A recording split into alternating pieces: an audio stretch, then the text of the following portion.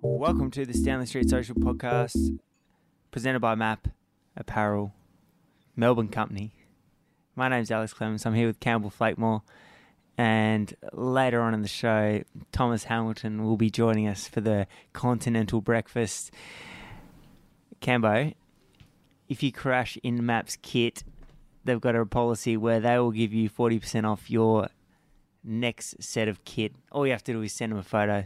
So, yeah, it's good, huh? It is good, huh? You can go full gas on the downhill with no worry about crashing in your map kit. Not that we're suggesting going full gas on the downhill, but you can do that. Yeah, well, it's probably more getting out there and racing in it. It's probably more the incentive. The local club crits in Melbourne or wherever you are in the world. You'll be saddling up for those this summer, no doubt, Alex? Probably not. I have been riding my bike, though. That's good. Today, we're going to talk about... This is a Tuesday night. We're recording it in the Stanley Street Social headquarters, and we're going to talk about the Stage 1, the team's time trial, Stage 2 and Stage 3, heading into Stage 4 tonight. Would you say that we're currently in the studio? Yeah, we're in the studio, or as much in the studio as you get. I guess there's soundproofing on the wall. Mm-hmm. There's cameras. There's microphones. Home turf. Stage 1, though, it's the team's time trial. Didn't disappoint. It was pretty Welter fashion. Accidentally. Yeah, was it some woman watering her garden?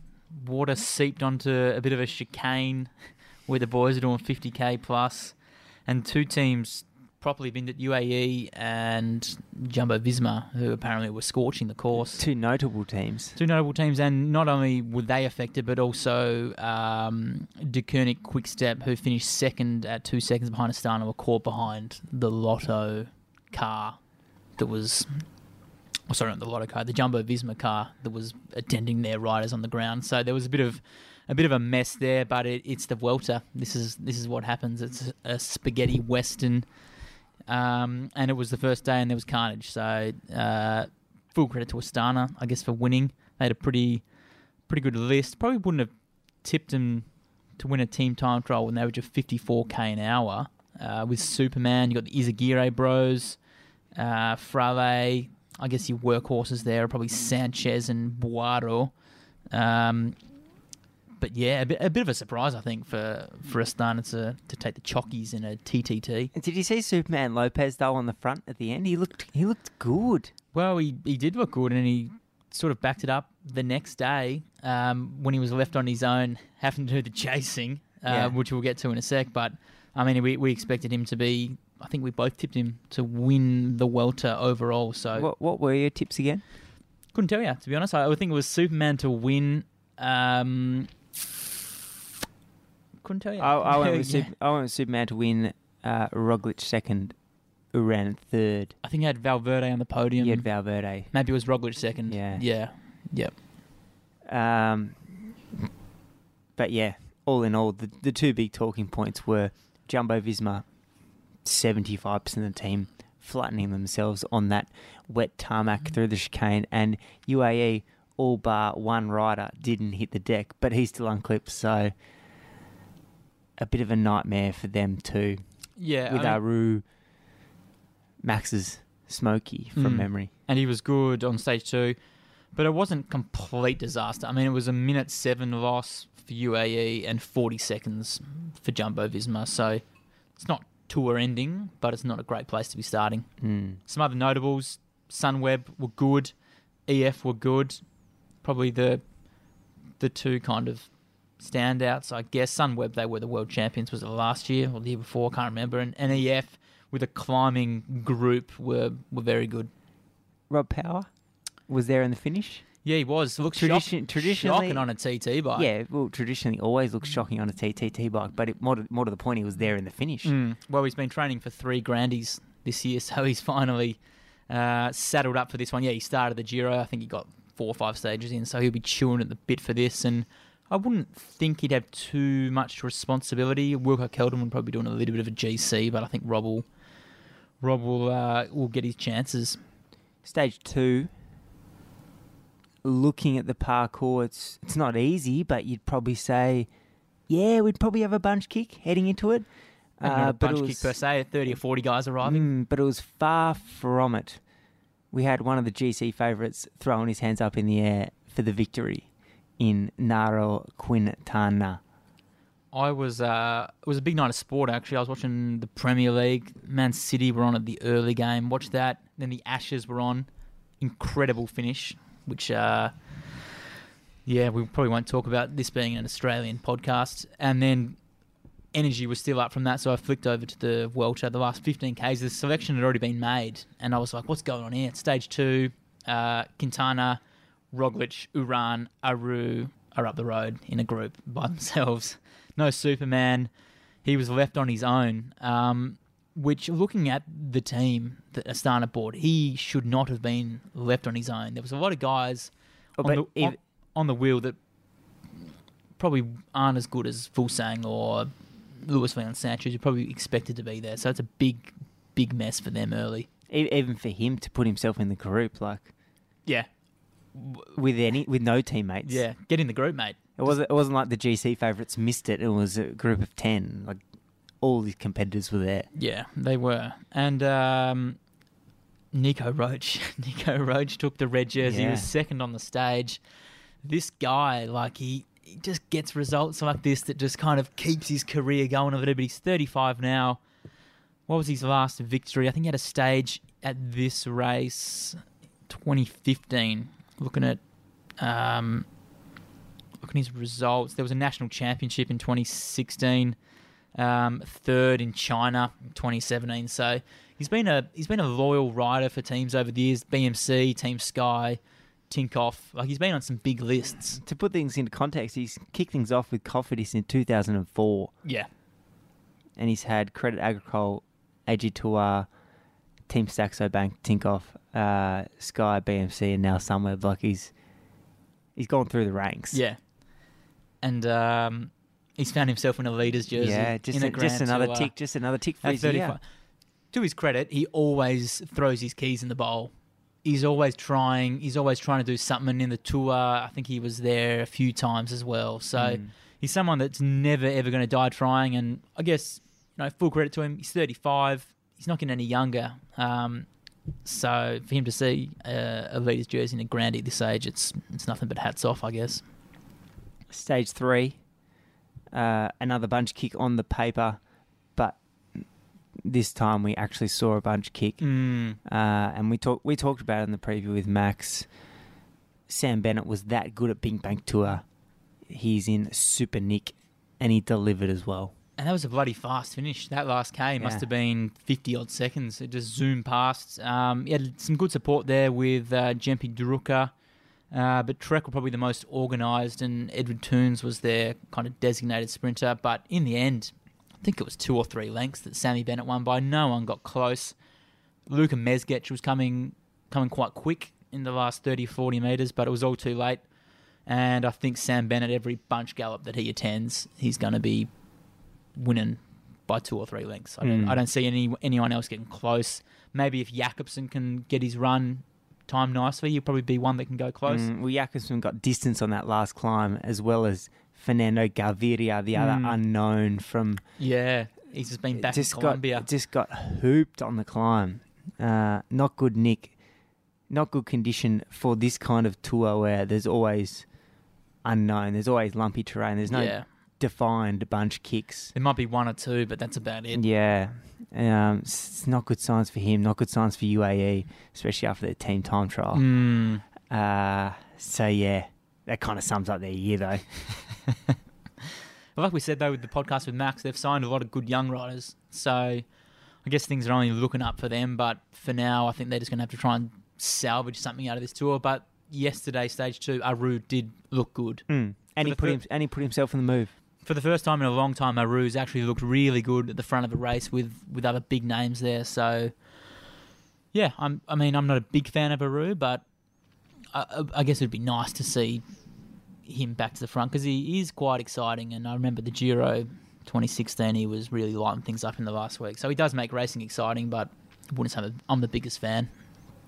The only other talking point from this, the guy that was leading out, Edward Toons, Degenkolb, has signed for Lotto Soudal.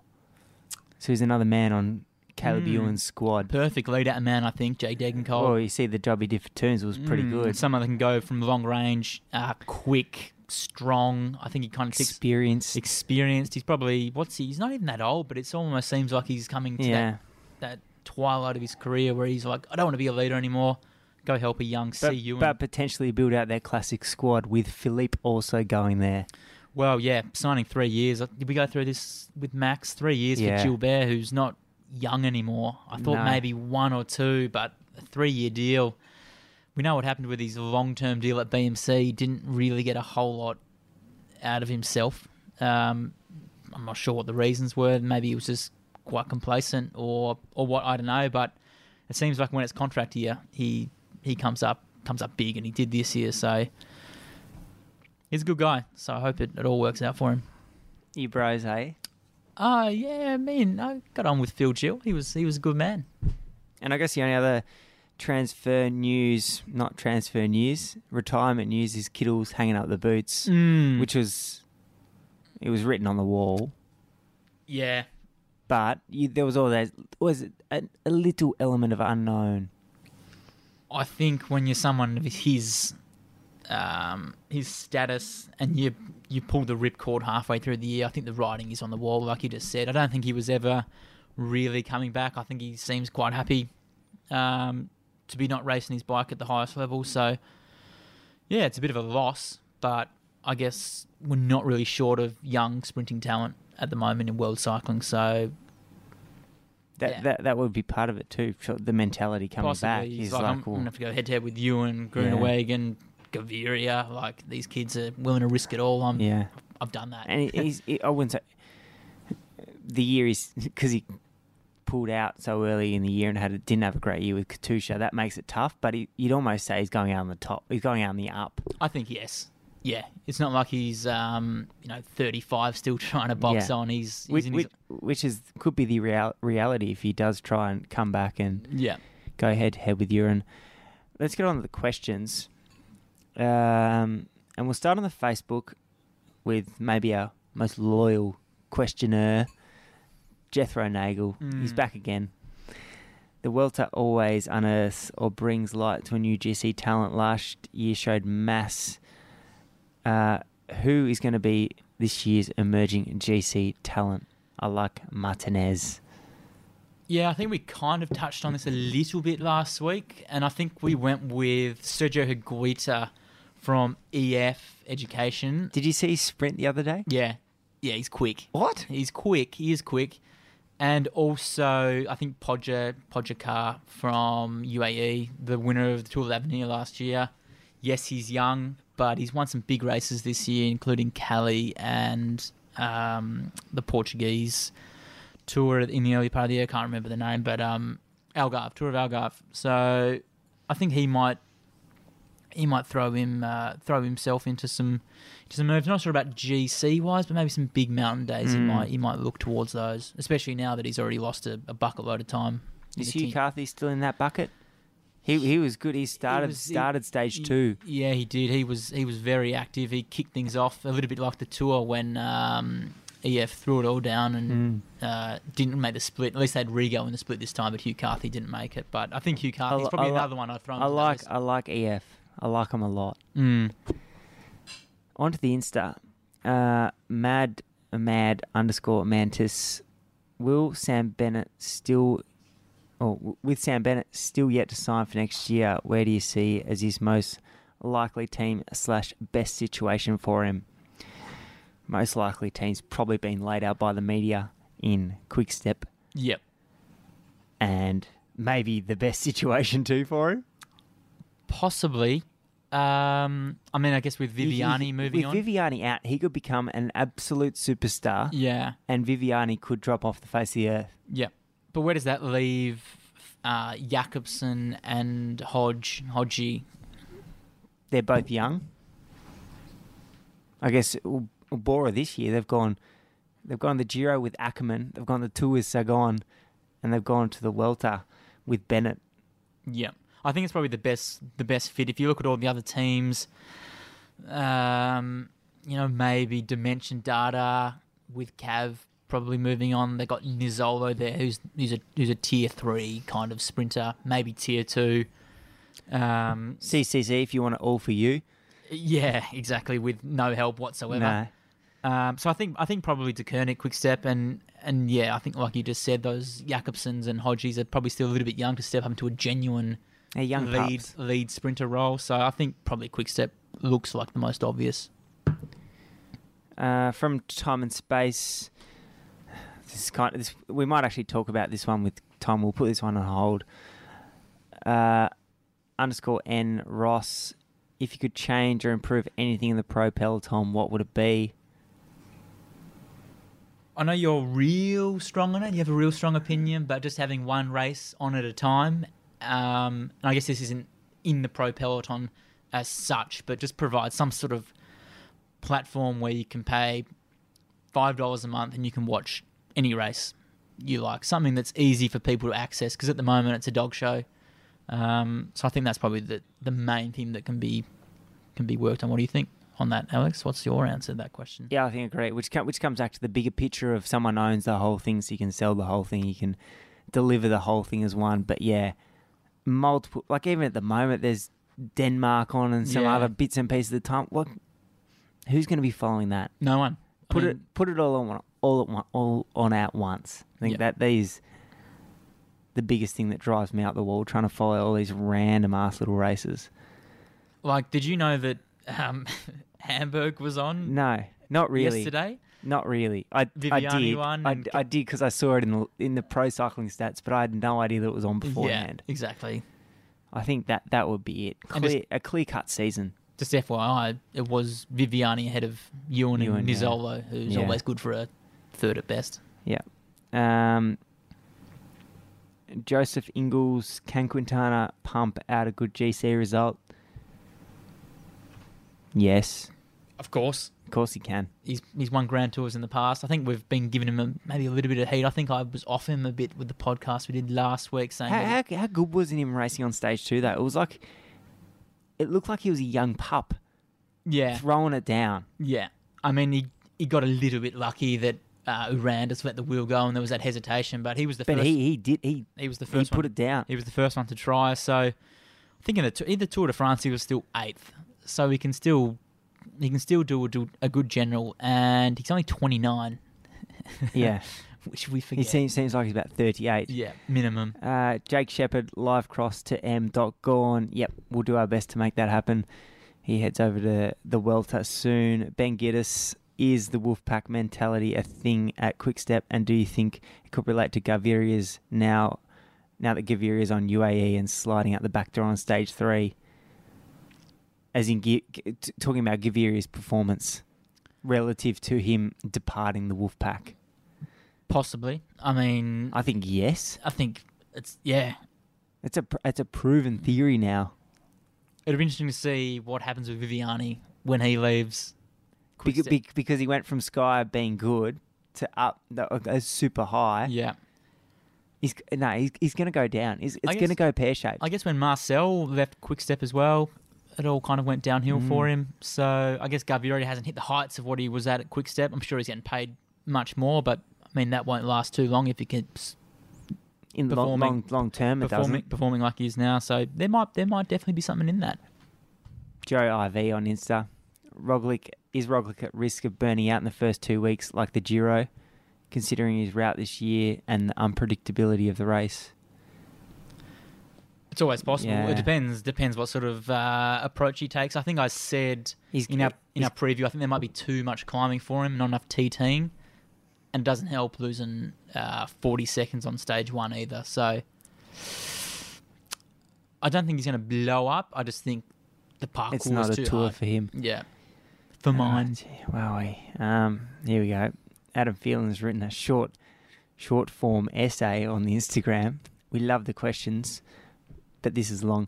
Not necessarily a question to be specific to La Vuelta, but what's the antidote to mundane, cliche-ridden and vanilla interview responses from athletes that seem to be common in cycling?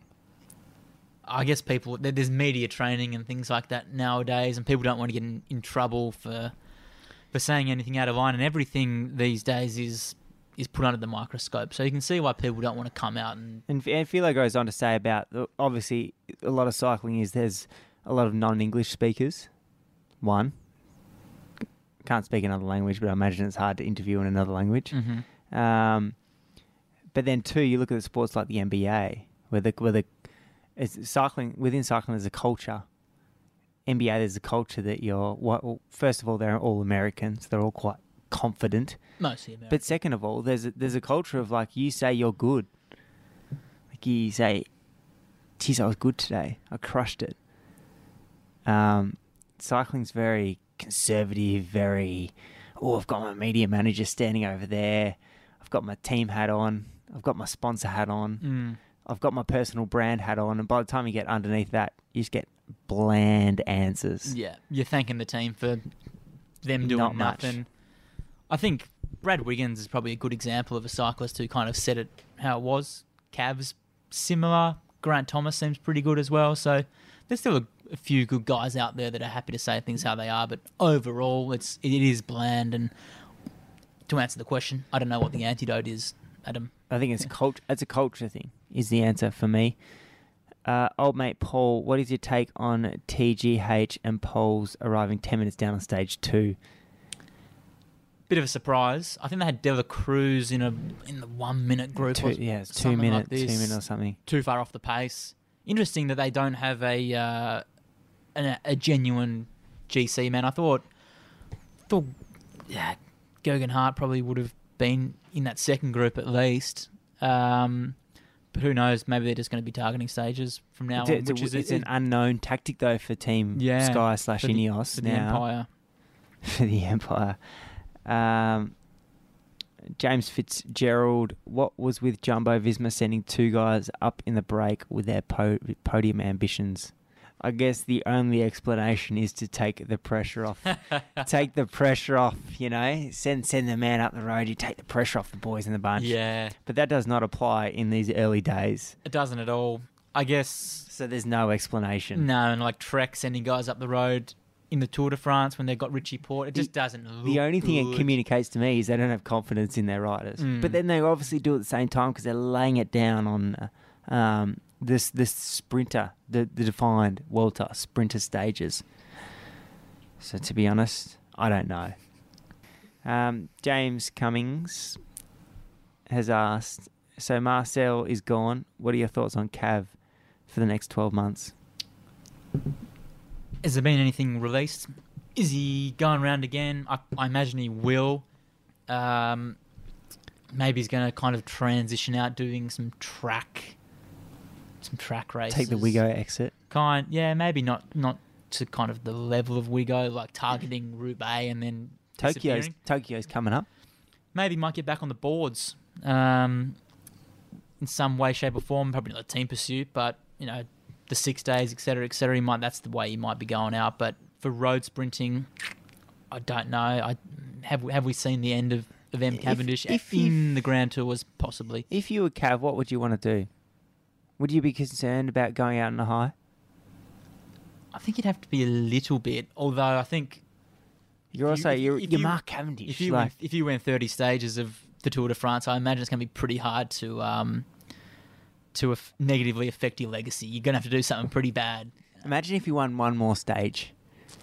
Be pretty cool. It would be, but I mean, saying it now in August 2019, I don't see it happening. No, sadly, for him. All right, 30's probably enough. It's time to welcome the third guest.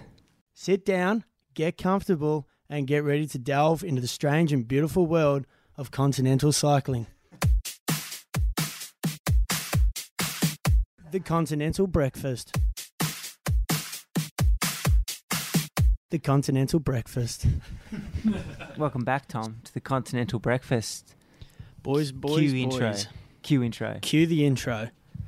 Thanks for having me. Are we back with another Welter number, or are we going rogue? Yeah, no. Well, we are going rogue, but this team actually has, which is actually kind of nice for a change, has like deep roots in continental cycling for a change. So we're going to be doing we're staying in Spain and we're going to be doing Burgos BH, which I love this team straight off the bat, quite simply because their name I can actually pronounce. Like, roughly, I'm within earshot. So, anyway, boys, Burgos BH, they started in 2006, so they're almost coming up 1.5 decades of servicing, I guess, the continental realms. They started as Vina Magna Cropu. Now, don't know what Define any of that. is. Yeah, good. Yes, define it. No, not possible. Then in 2008, they became Burgos Monumental, which in 2009, they were Burgos Monumental Castilla y Leon. So, Sponsored by the region. I'm assuming so. I'd say probably yes. Traditional Spanish sponsor. The region. Consistent, very consistent, these Spanish teams. 2010 to 11, they were Burgos. Burgos, that's solid. That's a good stint.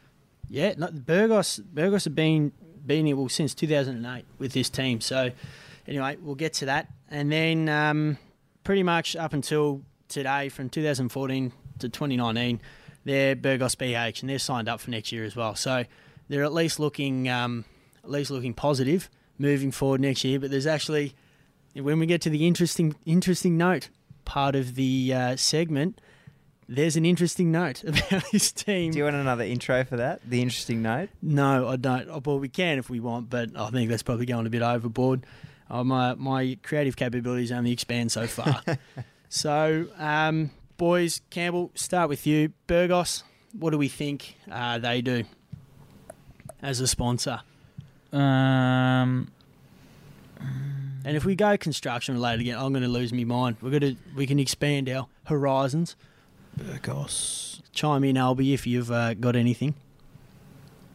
Well, so I was going to go out of suppliers and go into machinery.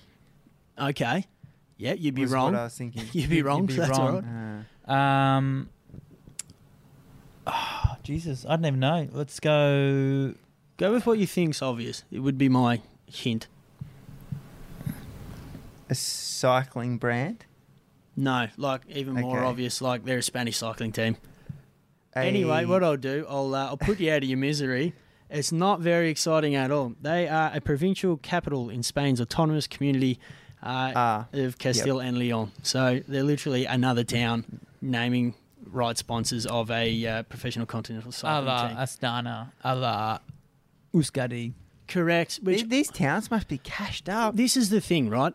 Yes I and don't, no. I didn't think they worked Well, in it's Spain. not a cheap operation. No, you're right. It's not a cheap operation, but I guess the Tasmanian government, for example, give Hawthorn 15 million True. or whatever it is for a little thing on the jersey. Yeah, but What's their budget? Maybe 3 or 4 million. People maybe? in Tasmania, I imagine, have jobs and work and don't protest 24/7. Like they pay taxes, they could probably generate some revenue. Whereas, like when you get in these deep Spanish regions, like everyone's just go to the supermarket at 12 o'clock. You shut up shop for 3 hours while they go have a kip. Yes, You yeah, know you what I are mean? right.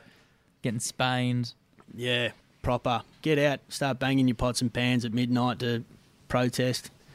All sorts of things. Anyway, A little bit of political movement within the continental breakfast. Yeah, Probably we've- this episode. Getting all our Spanish listeners offside as well. Yeah. That's right. There's plenty more of that to All come the from. Catalonians are currently switched off.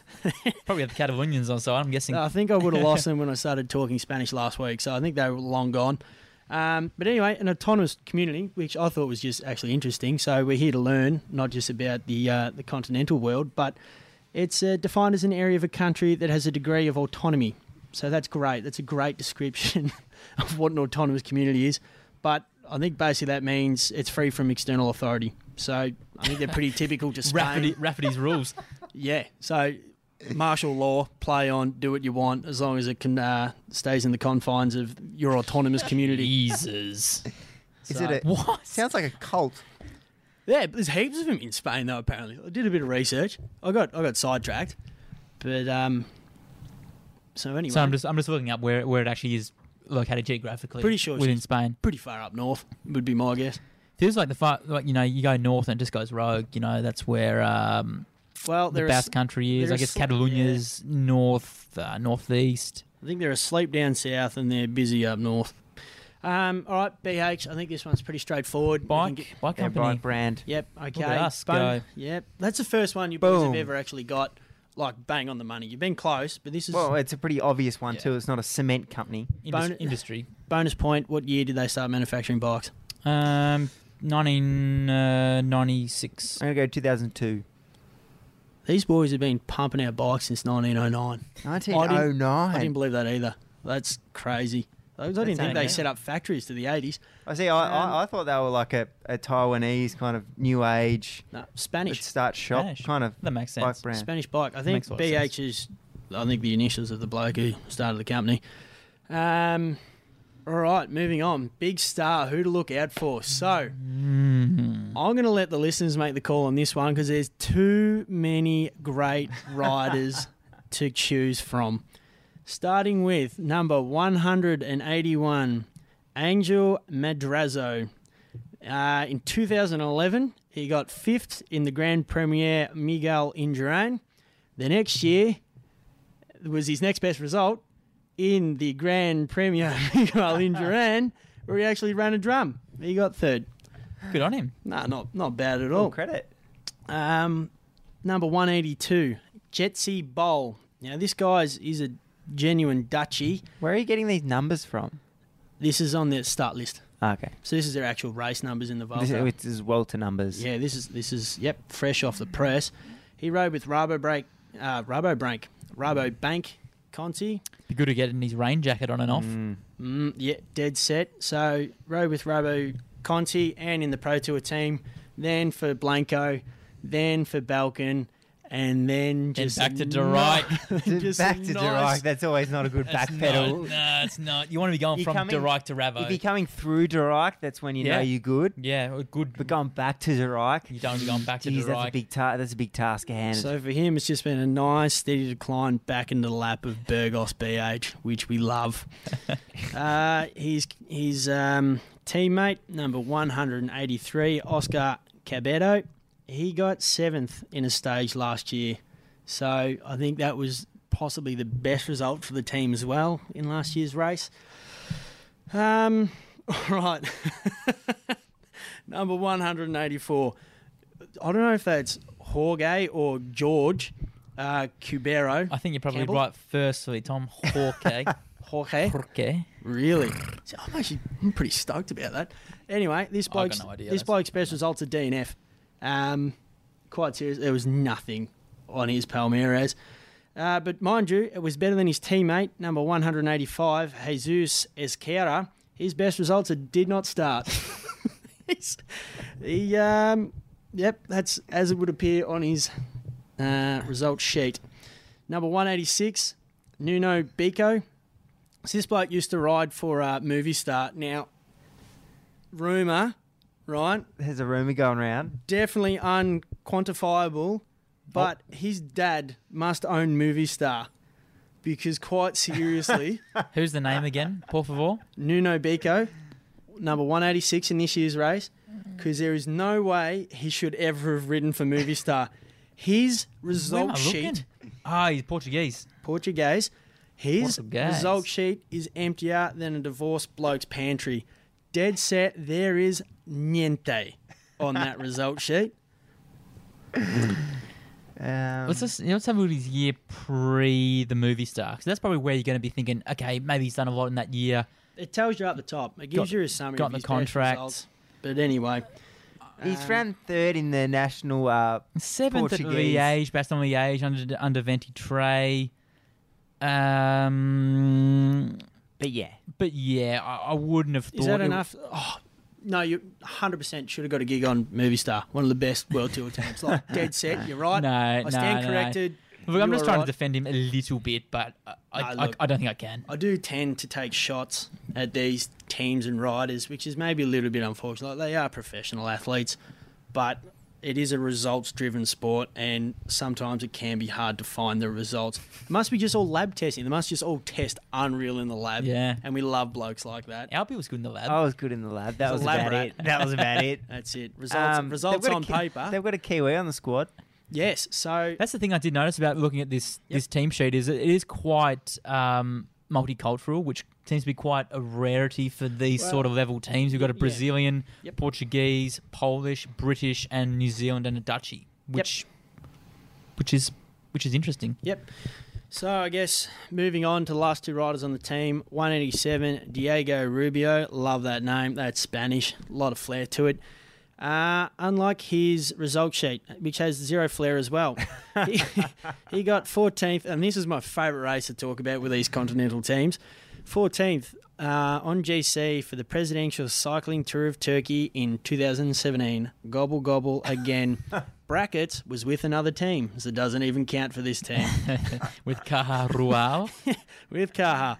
And then lastly, to bring it right in, is 188, Ricardo Viola. This bloke, dead set, his top result was 10 years ago, and was second on GC in the Grand Prix du Portugal. So, or Portugal, for me. So, Ricardo's really been riding that wave from that second place 10 years ago to get a gig at the Vuelta this year. He dragged himself through King High Lake last year, which is an achievement in itself. Yeah, it is. Is that at the end of the season, King High Lake? Nah, Traditionally, it's filthy long. Is it no. at the start? Well, this year it was in July. So that's right. Oh, during the tour. So But he's during lucky the not to tour. get a gig at the. But It's unlucky not to get a gig at Traditionally, the it ends your season, if not career. It's who can get through and not get crook. Seems to be someone who'll do well on the general. You don't drink the water. If you don't drink water for 14 days, you will win. Yes. King High Lake. All right. Team victories this year. There's been 2. Now, neither of those riders are at the race this That's year. a big surprise, isn't it? You think that you get a win, boom, automatic gig in the biggest race of the year. Well, What are the other riders thinking? because some guy ran 26th at the Tour of Turkey this year. So obviously he's going to get an automatic start because that's the On the general. that's the barometer for Pro Conti teams, the Tour of Turkey. Like if you can finish top 70 there overall, you're probably deserving of a spot in a Grand Tour.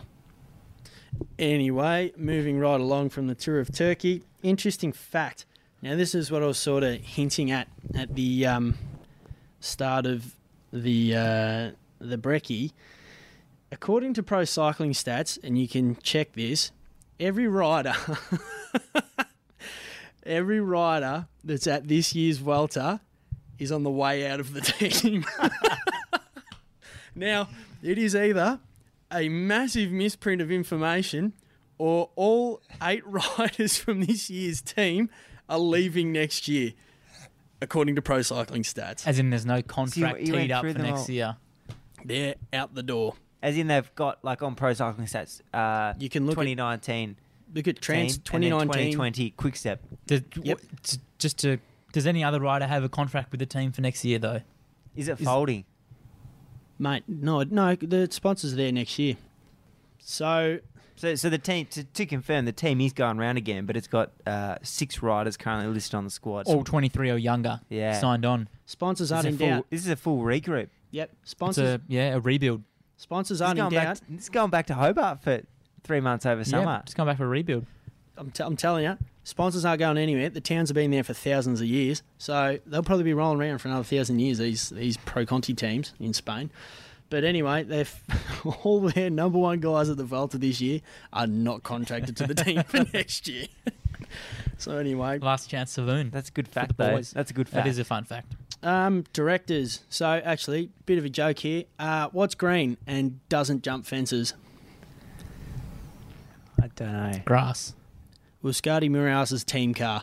Now, I don't know if you saw the footage of them just, I don't know, like obviously didn't have good, any Tom. brake sponsors on the team. They've just plowed straight into the fence. Tommy's referencing the podcast before our tour preview did a continental breakfast On a Scotty Muraus, on yeah. a Scudi Mirias, and they ploughed their team car into a corner on which I found out The through recce. chat. It Yeah, was the on the recce. recce. It was Not the- even in the race. No, but it's not. They're going hammer and tong in the wreck. You know what directors are like in the convoy. and they just hook in these cars. You just wouldn't want to go near any of these vehicles after a resale of a season. What these directors put it through. What's he? He was coming from a long way back, so he must have been going quick. And these are local streets, and it's not a surprise. Honestly, I don't know how there's not more crashes like this with directors. To be fair, you can hear him on the horn from about 300 yards out. It's like he's about to drive. He's about to drive the golf ball into the blokes playing in front of him, and just you know what? I probably could leave myself a bit more room here, but no, I'm just going to just misjudge the corner. How tight was the corner that he was coming into? Was he coming so quick? tight. It was a soft 5, maybe edging on like a hard 4. It was clearly marked. What an idiot! Yeah. Anyway, so I guess relative to the directors at Burgos BH, here's to hoping that they're rally drivers, because I could not find any information on these directors. I think it's run by ghosts. It's just, like when football clubs, they don't have a coach for a game, they let the leadership group take the reins, choose who's playing what positions. Or play a coach. Play coach. Play a coach captain.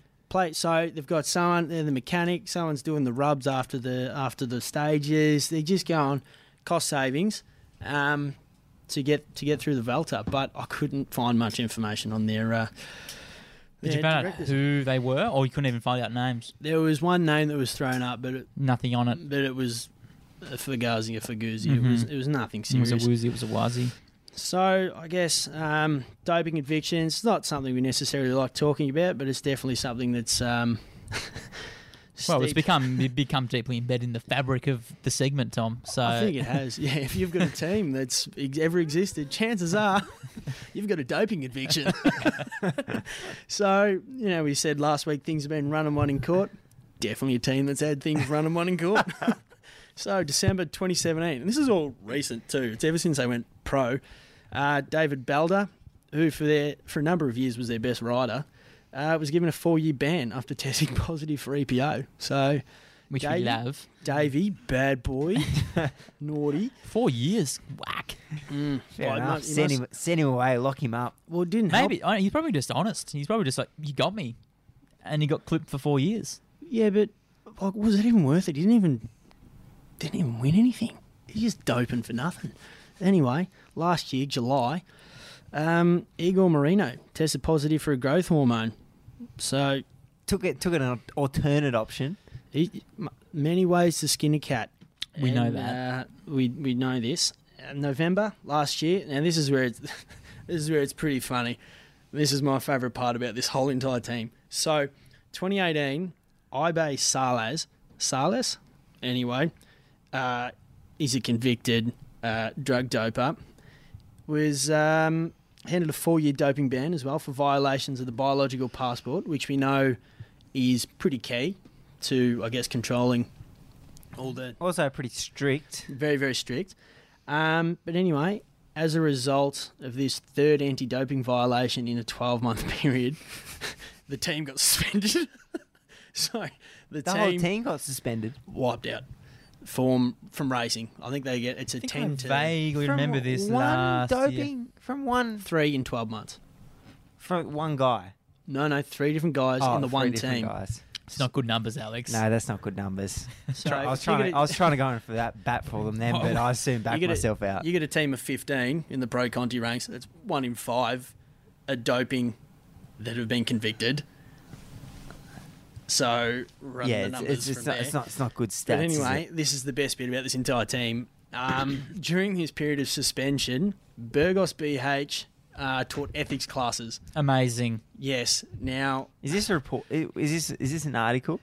This is 100% serious, and I could not believe this when I read this. Do you have a peer-reviewed journal article to cite this, Tom? Shoot me if I'm wrong, but I'm pretty certain that when they took these ethics classes, they were run by team doctors, so nothing sus there. But also, to bring a more holistic approach to the ethics in cycling, they got a priest on the team camp, and he followed him around for the camp, teaching ethics during a suspension period. You couldn't make that up. So the whole team got suspended. So anyway, Go on Anyway. the kit. This will be good. Kit. So, If pretty you- straightforward. I've always dragged these teams through the mud for their shit kits, effectively. Burgos BH, purple and red sleeve, nothing exciting. I'm not going to go on about it. It's a weird colour palette. But it kind of looks like the kit you get when you enter a charity bike race. It does, doesn't it? You know, you pay $50 and you get like a jersey that only fits around your waist, and the rest of it is like you just Baggy as. you might as well be wearing like I don't know. Like It's the kind of colour palette though that fits with a charity ride. dead set. Like who chooses purple and red unless it's for a charity cause? Because quite honestly, like these blokes choose it. Anyway, I've dragged these teams. I'm not going to do it this week. Have a look. It's Let us know your opinion on the kit. yeah terrible. Would you buy it? Metaphor. So metaphor for this team. I had to think about this one because they've had like going through the results list. There's usually like one rider who had like some pretty decent results like 5-10 years ago. You know what I mean? And they're still kicking around. There's like a Yes. 32-year-old, 33-year-old who rode for Movistar or rode for even like a CC back in the day or something. I don't know. Someone who Know is what you a mean. bit of a- Got themselves a Welter top 3 yeah, they've or won- a stage they've taken or a stage win in 2012. So, looking through the results, like it was even hard to find that because like half of this team have either been a part of Movistar, like before they join Movistar, or when they leave Movistar and then need a team. Like that's literally what this team has been based around. Now, the metaphor that I came up with was that they are the equivalent of the Guatemalan soccer team. Go on. Due to their location, they have to play in a really good qualifying league, just based on purely where they are, right?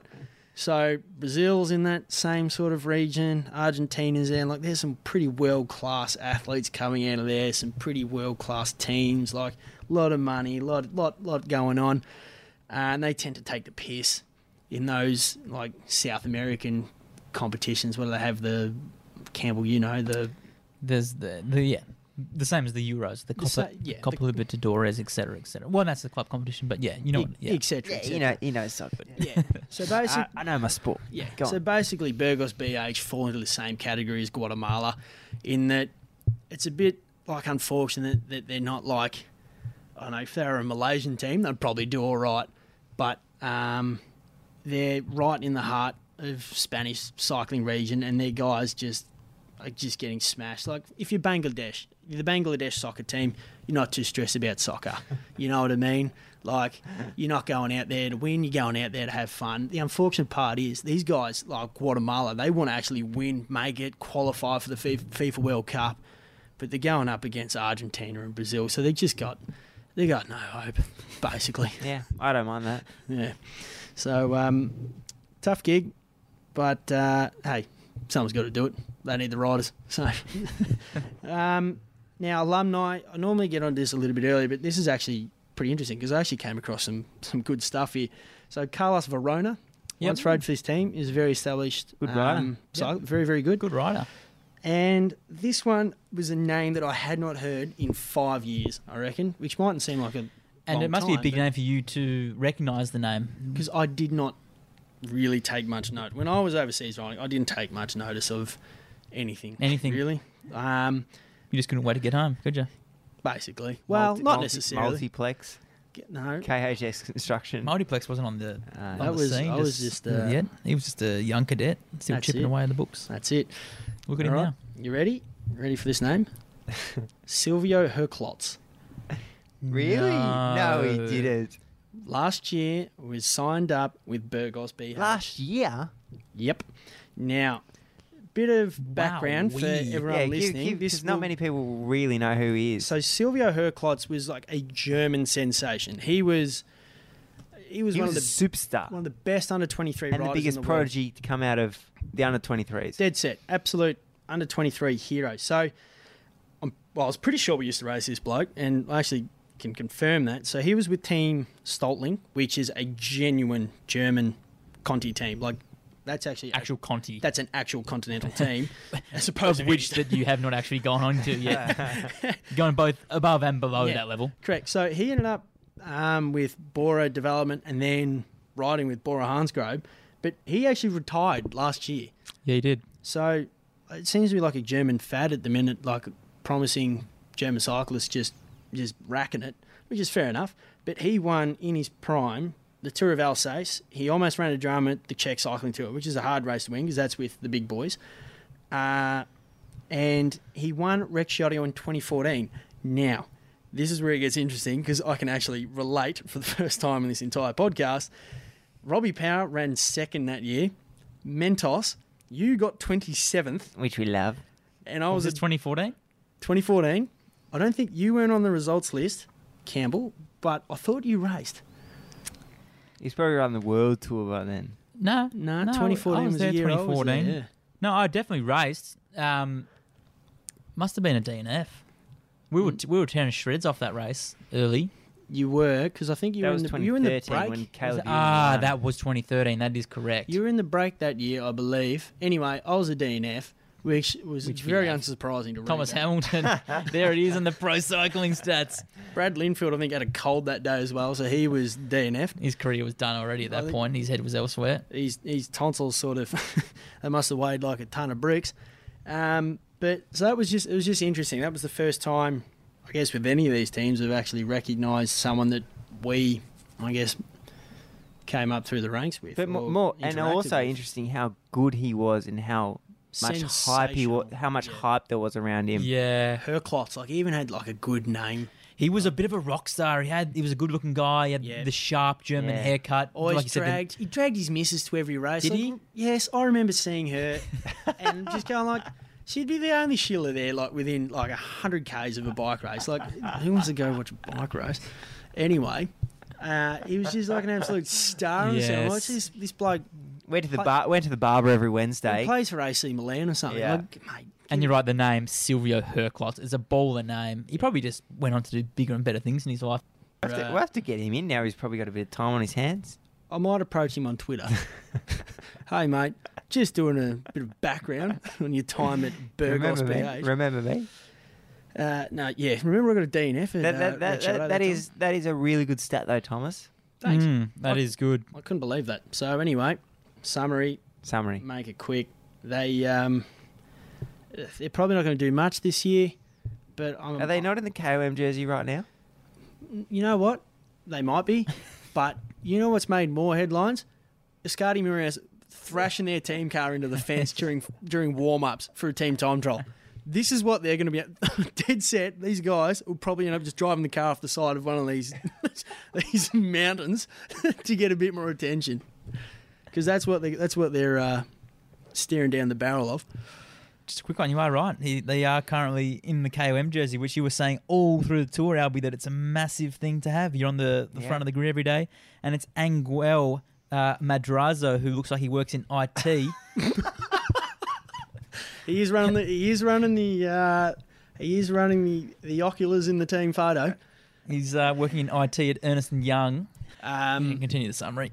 So, to summarise the summary, I think look out for these guys, obviously in breakaways, but that doesn't mean anything. They've got a KOM jersey, but it's not. They're race the but it's not the KOM polka jersey. dot jersey. Like, I don't even know what colour the.